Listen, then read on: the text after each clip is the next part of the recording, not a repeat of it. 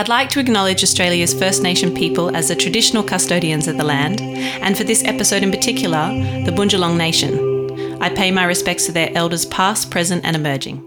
And so for me, what appeals for us being here and what we've loved over the past couple of months as being set here has been that community. I don't know, it's kind of like being in a bit of a dream. I mean, the people here are so generous and so kind. This is Over a Glass. I'm Shantay Whale.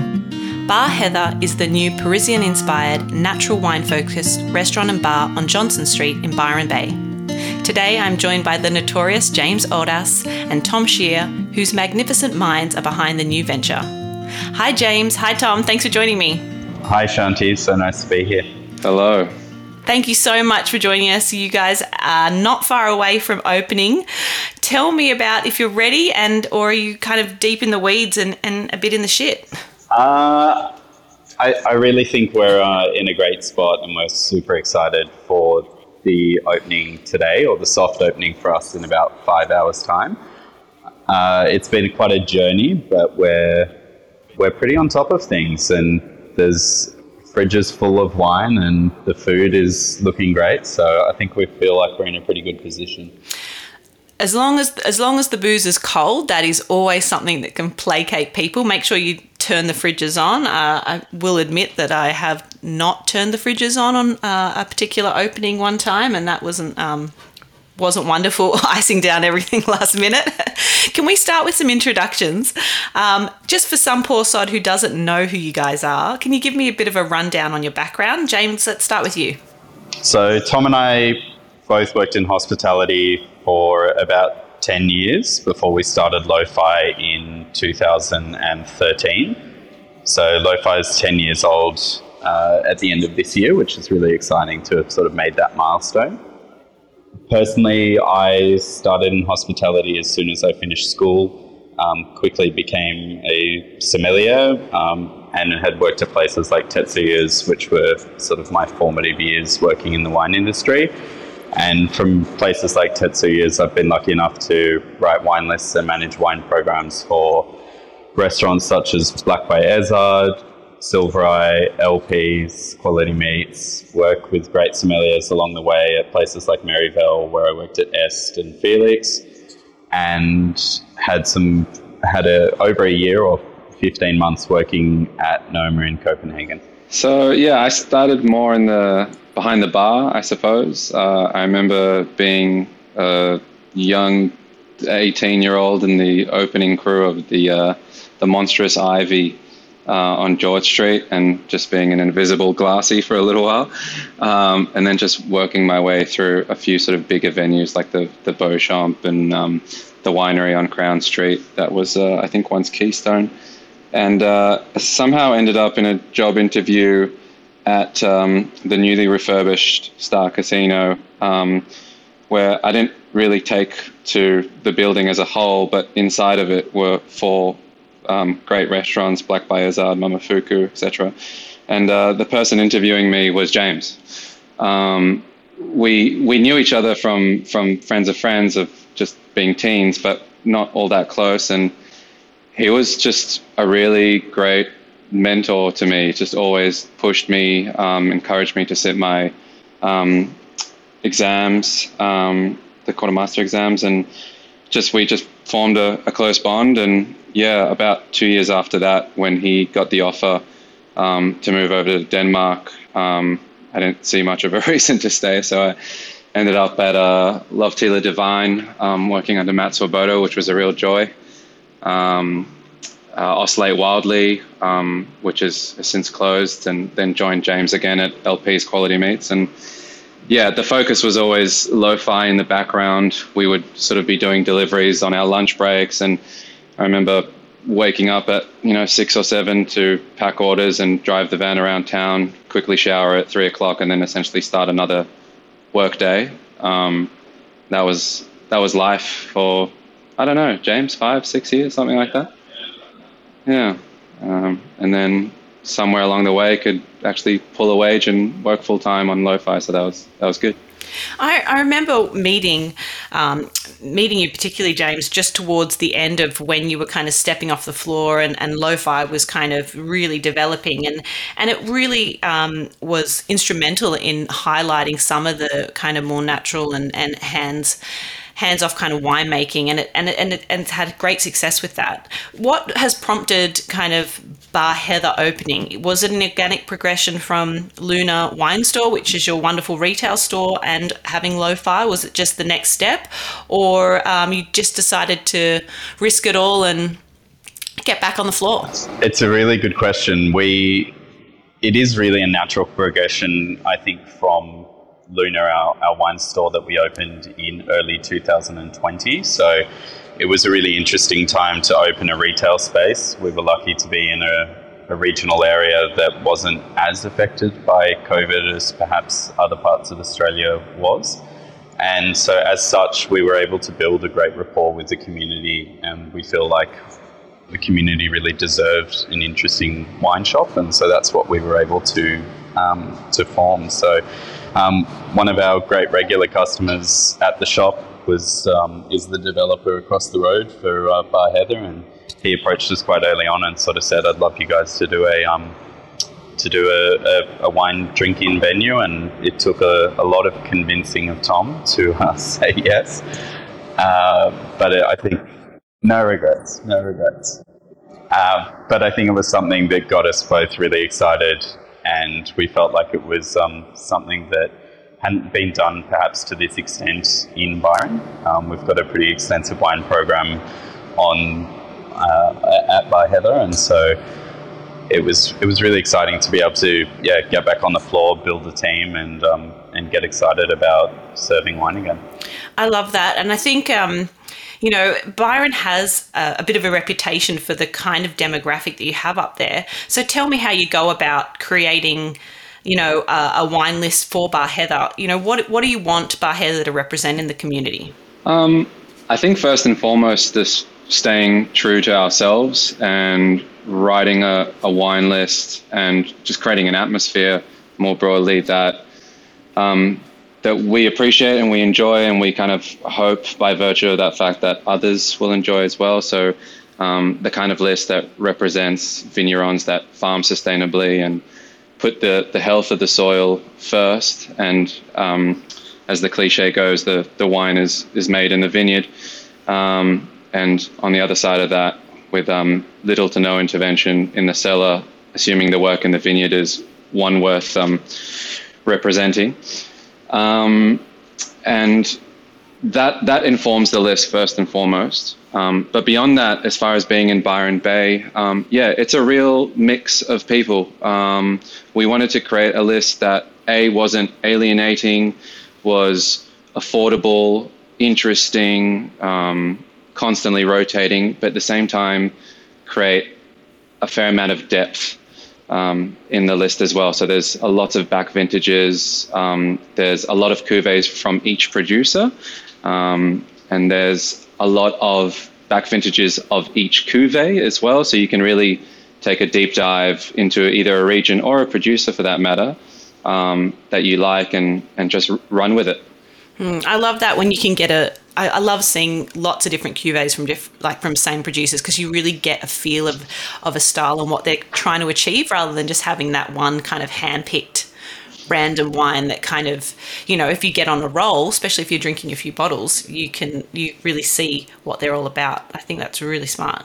Yeah, I mean, we kind of thought about it the way to write a list to represent the way you almost travel and experience wine in physical space. So, we go to Europe a few times a year for lo-fi, and we jump in a car and we go from, I don't know, say Paris to the Loire Valley. And when you're in the Loire Valley, let's say you spend a week in a particular part of it, you just get immersed in it and all of the totality of what it has to offer. And we just thought it'd be so fun to write a list that it's almost like driving through the Loire. So you've got a sub-region, you've got all the producers that interest us in that sub-region and all of their cuvées, and you can drink your way through it. And that seemed more true to real life than, as you say, sort of like a hand-picked bottle or two. and divided by weight or style rather than geography. Yeah, that's perfect, and it makes complete sense. I feel like it'd be amiss of me not to ask you a little bit about natural wine today. Tom, what is natural wine according to you, and what then is unnatural wine? I'll try to thread the needle here as best I can. I'm sure there's something to say that will not offend, but probably give someone to take issue with something. But as far as I'm concerned, natural wine comes together in two spheres. The first sphere, and for me the more interesting one, is in the vineyard. So sustainable philosophy behind the farming, whether that be organic or biodynamic, whether it be certified or not, to the degrees to which someone can do that. But really focusing on soil health and flavor development in the fruit. I love vignerons that will actually choose their picking date based on flavor rather than some sort of analysis. And that just naturally flows on to the cellar, which is the second sphere of not inoculating the wines, not filtering or fining, adding enzymes, acids, etc. And then, whether the wine can handle it, not adding sulfur as well. I'm glad that you're ready for that. So thank you for that, because I did think if I was to tune into this podcast, I would love to ask these guys this question and not be the one on the other end receiving that question. So I think you've done really well there. Sorry, James, what were you going to say? I think the no sulfur debate tends to be the really big one within like the definition of natural wine. And I think for Tom and I, we've always been rather agnostic on wanting to have that debate. And rather leave it to the winemakers to make that decision. But from our point of view, whether it be a really small amount of sulfur or not, we sort of are happy to leave it to the winemaker to make that distinction. Yeah, and we trust you on that because you are the person that's importing and moving wines from place to place. So you're somebody that's going to really see the challenges of that or not. So I think that makes sense. I trust your judgment. Yeah, I would just add that for me, at the end of the day, it's about flavor. It's about taste. People we can talk all we want about no sulfur and the sort of dogmatism that comes behind it. But if you have a wine that's not a pleasure to drink, then it kind of misses the point for me. So long as the experience is a joyful one, that's primary for me. Yeah, at the end of the day, that is the bottom line, isn't it? Enjoyment. And as we've got so many options out there for what we put in our bodies, we want it to be joyful. James, I wanted to ask you, how have you seen the natural wine progression in Australia since you've been in the industry? I remember in the early days being shown some of the first sort of natural wines that were being imported to the country and being quite sort of taken by them back in sort of 2006, 7 and 8. I think from my progression into it was really sort of guided by Richard Hargraves, who was the head sommelier at Momofuku. And I remember we sort of used to catch up for bottles of wine post-service, and he'd always bring the most sort of interesting things, and he was sort of a great guide for me into the industry. And tasting some of the first Australian natural wines out of groups like James, Tom and Anton, and of course being guided by Sam Hughes within that sort of space. So at the time it was very novel, it was very exciting, and I think we've sort of seen it develop as an industry within an industry, and definitely be seen not just sort of as the fad as I think it was labelled for so many years. I think more and more larger wineries are making the decision to farm more sustainably and to really question why they're adding what they're adding in the winery. And I think over the past couple of years, where I've sort of moved a little bit more into the winemaking side of things, it's been really an interesting side of things to pick up and better understand, and definitely helped, I think, both Tom and I in the importing side of things to be a little bit more critical on all aspects. But I think as an industry, it's a really exciting one, and there's so many great young producers coming up all throughout the world in more traditional or less traditional regions. And I think the wines, as we sort of see whenever we go out to sort of most restaurants now, most restaurants within the major cities tend to have at least a small representation of natural wine. I think also we've seen, wine be a topic of conversation and a choice for, people on a table, and natural wine has really changed that demographic of who is drinking wine. Have you seen, a diverse range of drinkers choosing to drink, natural wine or just wine in general since you've been, importing and dealing with more lo-fi, as we say, wines? Yeah, absolutely. I think the demographic for us has definitely gotten younger in people that are buying our wines. Although my mum will hate me saying that, because she sort of got back into drinking wine through natural wine and orange wines, which she finds a lot more palatable, and B, a lot easier to wake up after having a couple of glasses, when she used to really sort of struggle with wine. So I think for us, we're definitely seeing that sort of demographic getting a little bit younger and getting people more interested in wine at a younger age, which for us we're particularly enjoying. And I think, whether it be the brightest styles of wines, the generally slightly lower alcohols through a lot more natural wines in the earlier picks and earlier releases, I think we're starting to see a little bit of a change in the demographic of wine drinkers, for sure. I love that. I mean, the more people drinking great beverages, the better off we are, I think, in the grand scheme of things. I want to talk a little bit about local wines. I know the kitchen is really looking at sourcing local produce. Are you working with many local wines? Anything from the Northern Rivers? Any, wines by the glass that you're working with locally? Yeah, so I suppose the main local producer known here in the Northern Rivers is Jared from Gilly Wines. He's got a really interesting new vineyard that's been planted in Clunes, which has a slightly windier and perhaps cooler microclimate than what you'd usually associate with just generally the Northern Rivers. But he buys a lot of his fruit from New England, further to the west. And that's been the main one, I suppose, more locally here. But we've got a nice mix as far as the by the glass is concerned of local producers. I mean, this will change sort of week to week, but just having tasted the wines yesterday,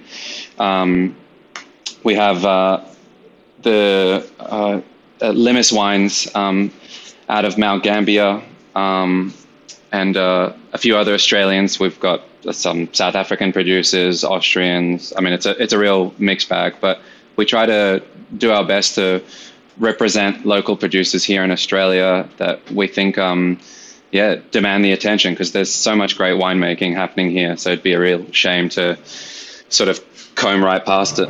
And I think locally, New South Wales-wise, we've also, the guys from Chateau Acid, so Simon and Charlie, have been really great friends of ours for a while, and they sort of dug into their cellar and found a few of their early releases as well. So it's been great to have a few there, and I think over time we'd love to continue adding and making the New South Wales part of the list stronger, and as well potentially some Southern Queensland wines from the Granite Belt as well. Perfect. I mean, the beauty of having lots of things change on by the glass is that you can keep yourself interested and your regular drinkers by changing it and giving lots of different producers their time in the spotlight, which is always fun. You both worked in pretty bustling cities. What do you love about living and working on the far north coast? Well, I should say from the outset, we're not actually going to live here long term. James has a very much a functioning farm, vineyard, and family and children back in Gippsland, in West Gippsland. I myself am based in Sydney, and that makes most sense for us as far as our other projects like Lo-Fi and Dust Juice and other things. But being here for the past few months, it's been, I don't know, it's kind of like being in a bit of a dream. I mean, it's so incredibly beautiful. Whether you're just going for a walk or having a surf or something, it's outrageously gorgeous. The people here are so generous and so kind. It's obviously pretty transient with the tourism side as well, but it's just a really interesting place to live. Everything's a little bit more down tempo and kind of laid back, which I'm sure suits most people. We're both pretty fidgety ourselves, so we kind of I don't know. It's a mixed bag, but it's incredibly positive. Everyone's just so lovely here. Yeah, that's nice to hear. James, what's the big standout for you? I mean, you've got, I like that you said fidgety, because you all have so much going on in your lives. I find it amazing that you can keep up with everything that's happening. But James, what do you find is different from Gippsland and the other cities that you've lived in up there? Again, I think there are a lot of similarities for me with the community here as the community is into West Gippsland. I think at heart, it's a regional town, and I think for me the decision to move out of I guess Sydney and Melbourne and things in 2017 was sort of drawn from wanting to be a little bit more grounded, to be able to spend my free time essentially in what felt a little bit more like the wild, and so my lovely wife Jess and I, we bought a farm in 2017 in the hills of West Gippsland, and have really tried to integrate ourselves into what it at heart is, a farming community. I think the decision for us to open the shop up here in Byron and now Bar Heather is really focused around that as well. Byron's a really generous community which has I guess it's deep roots within the ideas of organics, and I think a lot of people understand that. And so for me, what appeals for us being here and what we've loved over the past couple of months as being set here has been that community. Everyone has been so generous, from the other hospitality businesses who were just like, if you need anything, we'll give you what milk we have for the night if you need it, and all of those sorts of things. That it's not about competition, it's about building a destination, and I think that's what so many of the businesses here have done. There's no one trying to compete with each other. Everyone is just trying to make it so that if you come on holidays to Byron Bay, you can go and visit all of us, rather than that really fiercely competitive scene that is Sydney and Melbourne hospitality. Yeah, I can really resonate with a lot of the sentiment in that, and I think the cities are amazing, and they'll always be a part, especially if you're in hospo, a part of who you are and what you love. But there's something to be said about being a bit more regional and slowing down. And like you said, the hospitality takes on a different vibe. So if I was to say walk into Bar Heather and experience it for the first time, what would you want people to take away? What are they going to be listening to? What are they going to be snacking on? What is the overall vibe of Bar Heather? It's actually a hard one to explain for me personally, because it's become a bit of a Venn diagram of a lot of places that we've fallen in love with over the years, whether it be venues here in Australia or traveling overseas. We loved the sort of grandiose entrance of the curtains that would often be hung in the wine bars in Paris, usually there to block a draft, but it was a really nice touch. We loved the warmth and hospitality of 10 William Street and that beautiful corner window seat. We love that big brass footrest that wraps around the bar at Embla in Melbourne. We love the banquettes and the coziness of Chateaubriand in Paris. The intimacy that you see in Septime in Paris. All these sorts of places that essentially we tried to. It was like a greatest hits, whether it be a font or a chair or a sound or even a sequence of service that we tried to pull together. As far as music is concerned, we got a lot of friends to help us. In particular, Charlie from Chateau Acid, who's also a DJ as Charlie Chucks, but put together a really lovely, what would you call it? Forgotten disco, I suppose, is the best way to put it. The B-sides of the disco tracks that we love. We want it to be dark and loud and fun and welcoming. There's no formalities. It's very much a take your time. Let's talk about it. Let's put something in your glass before even the food menu comes down. So it's very much focused around what are we drinking first and foremost, just to have a bit of fun. Hallelujah. That says all the kind of things I want to hear. Put something in my glass and let's just chill out for 5 seconds before we make a plan. I really like that.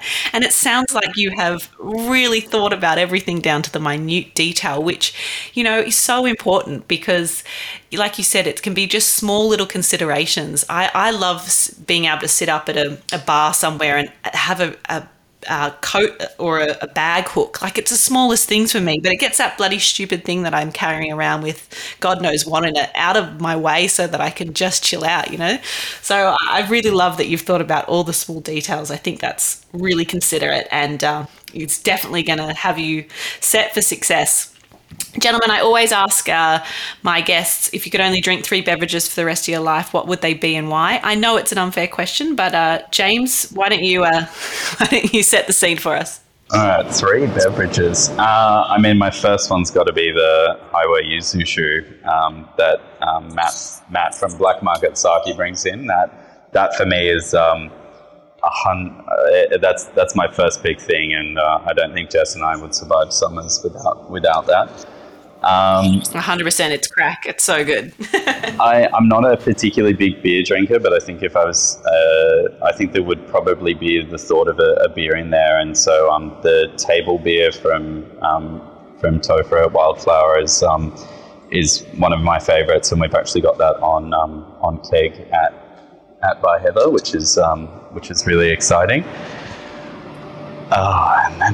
And then there's got to be wine in there, of course. I personally love champagne. I probably can't afford to drink it as much as I would like to, but one of the producers that we rekindled on our lo-fi portfolio, Amory Beaufort, he's got a really special place in my heart, and his new solo project of champagnes based out of his little vineyard at the back of Palissy in the southern part of Champagne is superb. So that'd probably be my champagne of choice to drink at the moment. So they'd be my 3 desert island drinks, I think. Oh, nothing but class from you. Yeah, no pressure, Tom. Jesus, that was so well balanced. How do you do it? Blimey. Well, I'm just going to sound like an idiot after this. I have a very honed-in obsession with one particular producer, Valette from the Macon, who, in my opinion, makes some of the best and perhaps most undervalued Chardonnays in the world. I'm incredibly biased because of just how much I love those wines, how expressive they are, and how beautifully sort of intertwined the acidity is with that sort of oxidative fruit. I thank Andrew Gard all the time for bringing those wines in, and I hope no one notices how great they are so they don't become as rare as what I think they deserve to be, although they are quite rare. So that's for me on the wine front. This is going to sound stupid, but if you're really thirsty and maybe hungover, Blue Powerade, whatever flavor blue is the best. It's so good. Yeah. I don't know what blue represents on the flavor spectrum, but I dig it. Yep. So that would be on the Powerade front. And then, just really good shit beer. There's a lot I like.